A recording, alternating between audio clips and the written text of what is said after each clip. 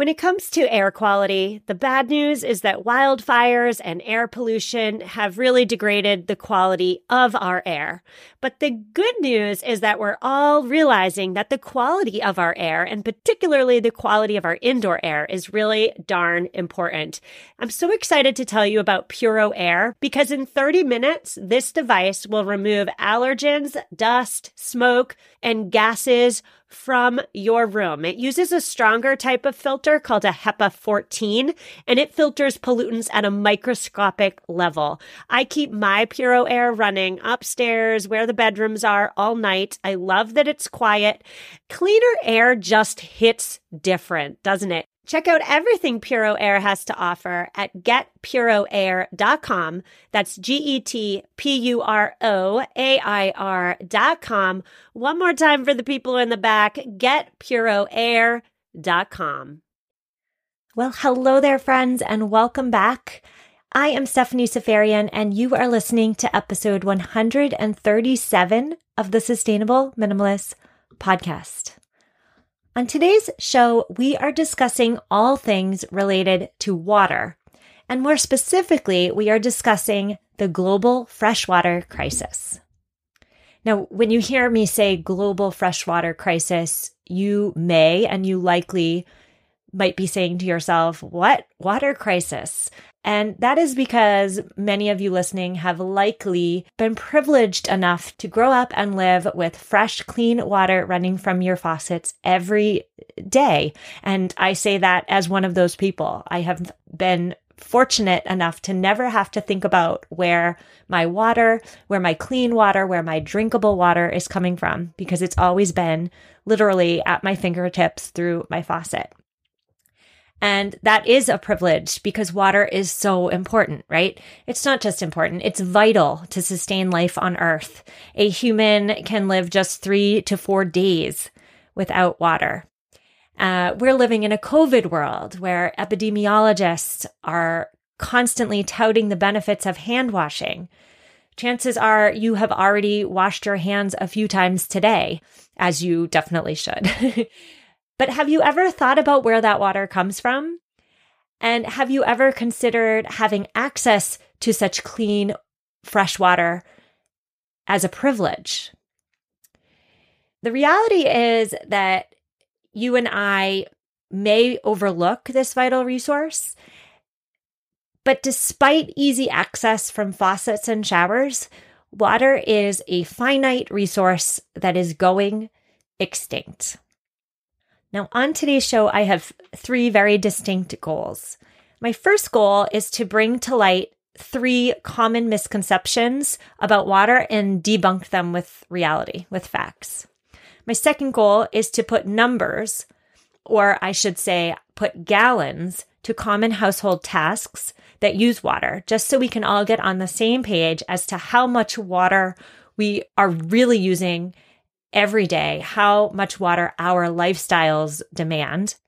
And then finally, my third goal is to offer up some common sense measures to conserve water.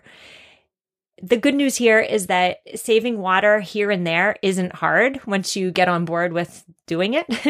The hard part is realizing that we should be conserving it. So that's my ultimate goal today. Now, this week's show notes, you can find them at mamaminimalist.com/137. That's mamaminimalist.com/137. So let's just jump right into goal number 1 for today. And that is to highlight the 3 misconceptions about water that I definitely had before researching this episode, and you may have as well. So to be completely honest with you, I held all 3 of these misconceptions. The first one is, how on earth is there a water crisis? Isn't this planet made up of 71% water, right? Like how can we be in danger of running out of fresh water? It doesn't make sense. Well, it is true that planet Earth is made out of 71% water. But of that 71%, 96% of it is in the oceans. And that means that it's salt water. So it's not fit for consumption and it's not fit for irrigation. Of that 71%, 1.7% of water on this earth is in lakes and rivers and streams and soil. And another 1.7% is in the polar ice caps and glaciers, which, by the way, are melting. And less than 0.01% is in the atmosphere. So what do all those numbers mean? They mean that of the 71% of water that covers this planet, only 2% of it is consumable, and only 1% of that is accessible. That 1% is vital to sustain life of all living species on this planet. So that is a perfect segue into misconception number 2, which is, but doesn't water get recycled via the water cycle? And if this is a misconception that you have, you were paying attention during elementary school science lessons, so good work. Yes, the earth is pretty amazing, and thanks to evaporation, transpiration, condensation, water does indeed get recycled. But now there's a big but here, capital B, capital U, capital T. Even though water is recycled through this natural cycle, humans are consuming water faster than Earth can replenish it.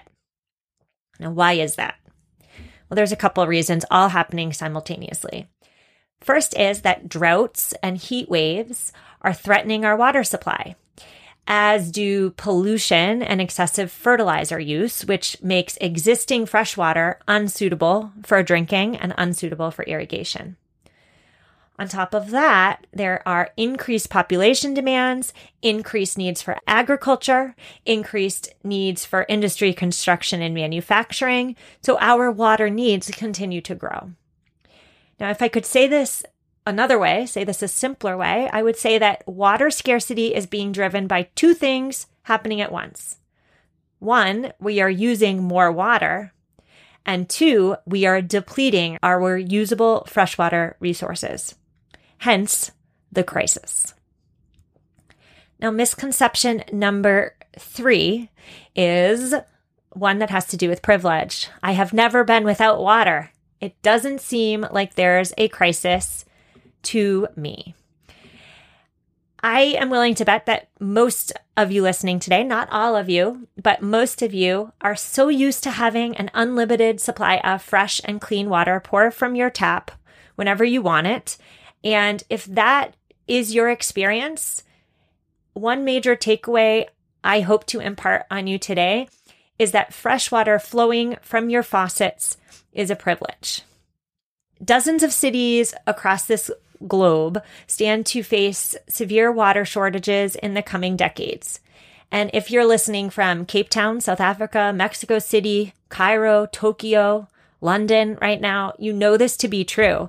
And that's because you're already living amidst the crisis every day. You're already feeling the pinch. So to really drive this point home, I want to dive a little bit deeper into 4 cities that are currently or have in the recent past struggled with water shortages. And the first one I want to get to is Jakarta, Indonesia. In Indonesia, 70% of the waterways are polluted. So the water is non-consumable. Jakarta, the capital, is rapidly sinking due to rising sea levels as well as over-extraction of groundwater. Their sinking, though, is only threatening their access to groundwater more. Another example here is Cape Town, South Africa. You may have heard something about Cape Town's severe water shortages in the past few years, and that's because Cape Town made international news in 2017 and 2018. Dam levels of the Western Cape region fell to just 13.5% of total capacity, and the city and the city's 4 million people were in danger of running out of water. Now, thankfully, they did not run out of water due to a combination of both conservation efforts as well as perfectly timed rainfall. But it has been 2 years since the crisis, and Cape Town has still not received water security. Their dams are currently hovering around 50% capacity. Next up is Melbourne, Australia. I wanted to put Melbourne in here because I wanted to give a little shout out to my Australians listening. Melbourne survived a 12-year drought from 1997 to 2009. And although the drought is technically over, ecologists believe that Melbourne's water supply continues to remain in danger due to deforestation. And finally, the final international city I would like to bring to the light is London. London's water supply is in danger because of a weakening infrastructure, bursting pipes, and an increasing population. The country of England is on track to run out of water within the next 25 years. Think about that. An entire country is on track to run out of water within the next generation. I would be remiss here if I didn't mention that water shortages more greatly affect the poor and people of color worldwide. If you are interested in diving deeper into the topic of environmental injustice and you missed episode 127 of this podcast, definitely check it out. Episode 127, it was titled 5 Ways to Stand Up to Environmental Racism. Moving on to part 2 of this show today, I want to move this conversation from global cities into our homes by discussing some water facts from within the average American's home. So to do this, I have compiled a list of 10 rhetorical questions that really equate to 10 common actions, followed by the amount of water that that action consumes. Now, if that's confusing to you, just stay with me. It'll make sense in a minute. The purpose of doing this is not to shame anybody. The purpose is more to just put a number to common actions that demand water. Now, I am using the metric of gallons today because I live in America and we talk about water and other liquids in terms of gallons. But if you are one of my beloved international listeners and you don't know what a gallon is, 1 gallon is equal to about 3.7 liters. So keep that in mind. All right, so rhetorical question number 1. Have you or someone in your family, someone in your household taken a bath lately? If so, know that it takes 70 gallons of water to fill a bathtub. That's 265 liters, by the way, international listeners. 70 gallons. Just picture that. Picture 70 milk jugs. How about flush the toilet? Have you flushed the toilet today? A single toilet flush requires 3.5 gallons of water. And the average American, just for reference, uses 20 gallons per day of water just flushing the toilet. Question number 3. Do you water your lawn? Nearly 60% of a person's household water footprint goes to watering the lawn. It's crazy. Do you have a pool? The average pool takes 22,000 gallons of water to fill, and if you don't cover it every night, hundreds of gallons of water per month are lost due to evaporation. Question number 5. Have you bought a new t-shirt lately? You have likely already heard me say before that cotton is a water-intensive crop. Perhaps you didn't know, however, that it takes 100 gallons of water to grow a single pound of cotton. Have you washed your car lately? If so, that's 150 gallons of water. Now, this one's killer because I do this all the time. Have you drank a cup of coffee lately? If I'm being honest, I drink about 4 cups of coffee a day. A single cup of coffee requires 55 gallons of water, with most of that water being used to grow the coffee beans. That's insane. My coffee habit costs 200 gallons of water a day. Oh my gosh, I need to rethink that. Question 8. Have you done laundry today? About 22% of the water your home uses goes toward the laundry. All right, question number 9. Did you eat a hamburger for lunch? 1/4 pounder is worth more than 30 American showers. Oh my gosh. And have you eaten chicken lately? A single serving of poultry uses 90 gallons of water to produce. Finally, have you filled your car with gas lately? 1 gallon of gas requires 13 gallons of water to produce. So moving right along into conservation. Conserving water can come in all different forms and through all different actions. I have a bunch of strategies for you today to just try on for size. And my hope is that you pick the ones that support your existing efforts and fit into your existing life, or maybe even you take what you're already doing in your own homes up a notch.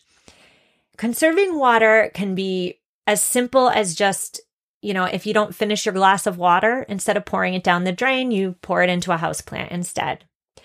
But it can also be as complex as investing in a rain barrel, putting that barrel outside under a downspout, and using the collected water to water your garden, right? As is in most cases when it comes to sustainability, there is a wide range of actions that we can all take. We can start where we're at and adopt incremental lifestyle tweaks to do better. A quick note here is that when we conserve water, the good news is we're saving more than just water, because it takes enormous amounts of energy and resources to get water to the faucets in our homes. And so when we're intentional about water use, we're also saving energy. We're saving energy that was used to heat and pump and treat water. It's like a triple whammy of goodness, because in order for fresh water to come out of our faucets, it first requires energy pumps, lab testing, treatment, sanitation, irrigation supply centers, cooling towers, and so many other energy and resources that you and I likely never think about. More good news here is that once you're on board with why it's important to save water, why it's important to conserve water here and there, it's actually quite simple to do so. The harder part is realizing why it's important. The easy part is the practice. So I've got a bunch of strategies for you today. It is absolutely not an exhaustive list of every single way to conserve water. It's just some ideas to hopefully get you thinking creatively about how much water you're using in your own daily life and how you can cut back here and there. The first one is to repair your dripping faucets and toilets, and that is because 14% of water in the average home is lost to leaks. It's just such a waste, right? A leak. Leaky faucets are easy to spot, right? They're dripping. But leaky toilets are harder to spot. And a good trick that I use in my own house to spot a leaky toilet is to put 3 to 5 drops, no more than that, 3 to 5 drops of food coloring in your toilet bowl before bed, and then check on that toilet again in the morning. If the food coloring is completely gone, or if it's severely diluted in the morning, you have a leaky toilet that needs a little bit of fixing. All right, some other ideas here. Use 1 drinking glass per person per day. In my kitchen, everybody has a distinct spot in the kitchen where their cup goes. And it's not so minimalist. It looks kind of sloppy. There's always 4 cups in the kitchen, but it prevents that dishwasher from overflowing. It prevents water being used to wash excessive cups. Similarly, you can reuse plates throughout the day. I mean, obviously not if the plate is utterly soiled and disgusting, but if you just had, an English muffin and there's a couple crumbs on it, wipe the crumbs in the trash. Don't use the water to clean it, and then use the plate again. Easy. When you're doing dishes, use a phosphate-free dishwasher detergent so you're not inadvertently polluting waterways. When it comes to your diet, drinking less coffee. That's for me. That's my reminder. Buying fewer avocados and almonds. Those all help in terms of conserving water because coffee, avocados, and almonds are water intensive, as are meat, because animals require water in order to be raised for our consumption. When it comes to doing laundry, If you have the type of washing machine that allows you to adjust the water level, make sure you're doing so. That is a very powerful way to save some water. Perhaps if you have a brand new or very new washing machine, your machine has a sensor and is already doing that for you. But if you have that opportunity on an older machine to adjust the water level, take that extra 0.2 seconds and push the button for the right amount of water to come into your machine. When it comes to bathing, if you have children, have smaller baths with less water for your kids. A great idea here, I think I've mentioned it on the show before, is that in my house, we have a washable crayon. We draw on the side of the tub where the water line is, and then it's a game. The next time we have bath, we try to fill up the tub less than that. Now, related to this is when I was a kid, my mom gave my sister and I sponge baths. And I think it was more of like a time saving, like I'm really tired, but you're dirty. Let's quick wash off before bed type of thing. But whatever happened to the sponge bath, the good old 1980s, 1990s sponge bath? I am going to bring back the sponge bath for so many reasons. Saves water and saves my sanity. I hate bath time. Done. So consider, bringing back the sponge bath. For you, if you are not so much of a bather, but are definitely more of a showerer, take shorter showers. Now, I love a long, hot shower. One of my favorite winter activities is just hanging out in the quiet in my hot shower all alone for a really long time. And so if you're like me and you just love your long, hot shower, I suggest maybe you set a timer so that you get a baseline for the length of your showers first, right? So set a timer. Your shower was 18 minutes long.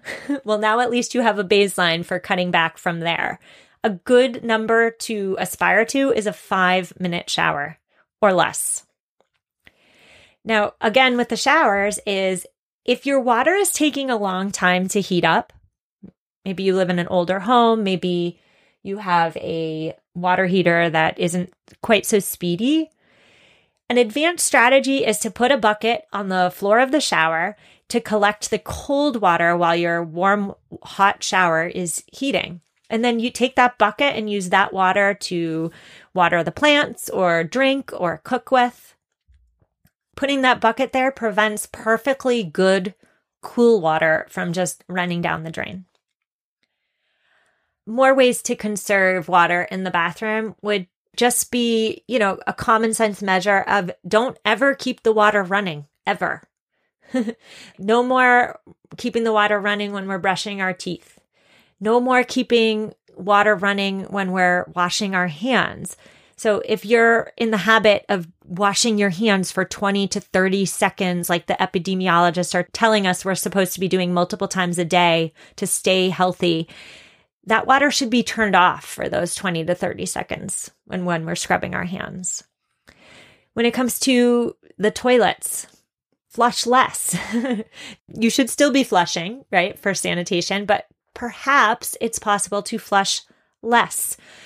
There are plenty of times when a toilet definitely needs a flush, and we know what those times are. I don't need to spell it out for you.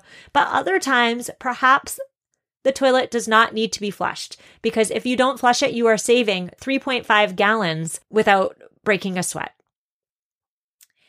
Finally, just one more strategy I would like to suggest today is that if you have dehumidifiers running in your house, like I do, I have two dehumidifiers in my basement to prevent mold during the summer, those fill up with water. So take those dehumidifiers and bring them outside to water your garden. And I will say that I am emptying those dehumidifiers every single day. Does it sometimes stink to lug 2 buckets worth of water up the stairs, out the door to my tomato plants? Yes, it does. It's not so great. Do I do it 100% of the time? No. And so I'm telling you this because the point is not so much to be perfect. The point is more to progress. One other quick mention before we close today is that if you are not in the habit of storing water for that just in case event, perhaps you consider doing so. So I store a lot of water in my basement in reusable jugs. I have never ever had to resort to using this water. And again, I consider that a privilege. And I rest easy though, knowing that it's there just in case. So I also store water in a rain barrel just in case. And maybe you do the same. There's no harm in saving it, right? But on the small chance a time comes when you do need stored water in the future and you have none, there will definitely be some harm in that. I so hope that today's episode made you think about your faucets and your showers in a new light. And if we went too fast and you missed something, please know that you can find everything we talked about today in this week's show notes at mamaminimalist.com/137. Now, we need to talk because I need to thank each and every one of you for the reviews that you have left this show in the past 2 weeks. I have received 50 Apple Podcast reviews in the last 2 weeks from listeners in the United States and 41 international reviews from all of you listening throughout this world. And I just want to take a minute on this show to say thank you so much from the bottom of my heart. I really appreciate you guys taking the 60 seconds to show your support for the show and to help it grow. And if you haven't left a review yet, please consider doing so, or please consider telling a friend about the show, writing a review, telling a friend, reaching out to me. Those are all free ways to support the show where you don't have to spend any money. So thank you so much. Now, on next week's show, we are taking this week's topic all about water. We're diving a little bit deeper into water, but we're also putting a special twist on it. And that's because I am answering a listener's question, which had to do with our lawns. How can we make our yards and our lawns and our grass more eco-friendly? That's what we're answering next week. I will see you then. Have an amazing week and take care.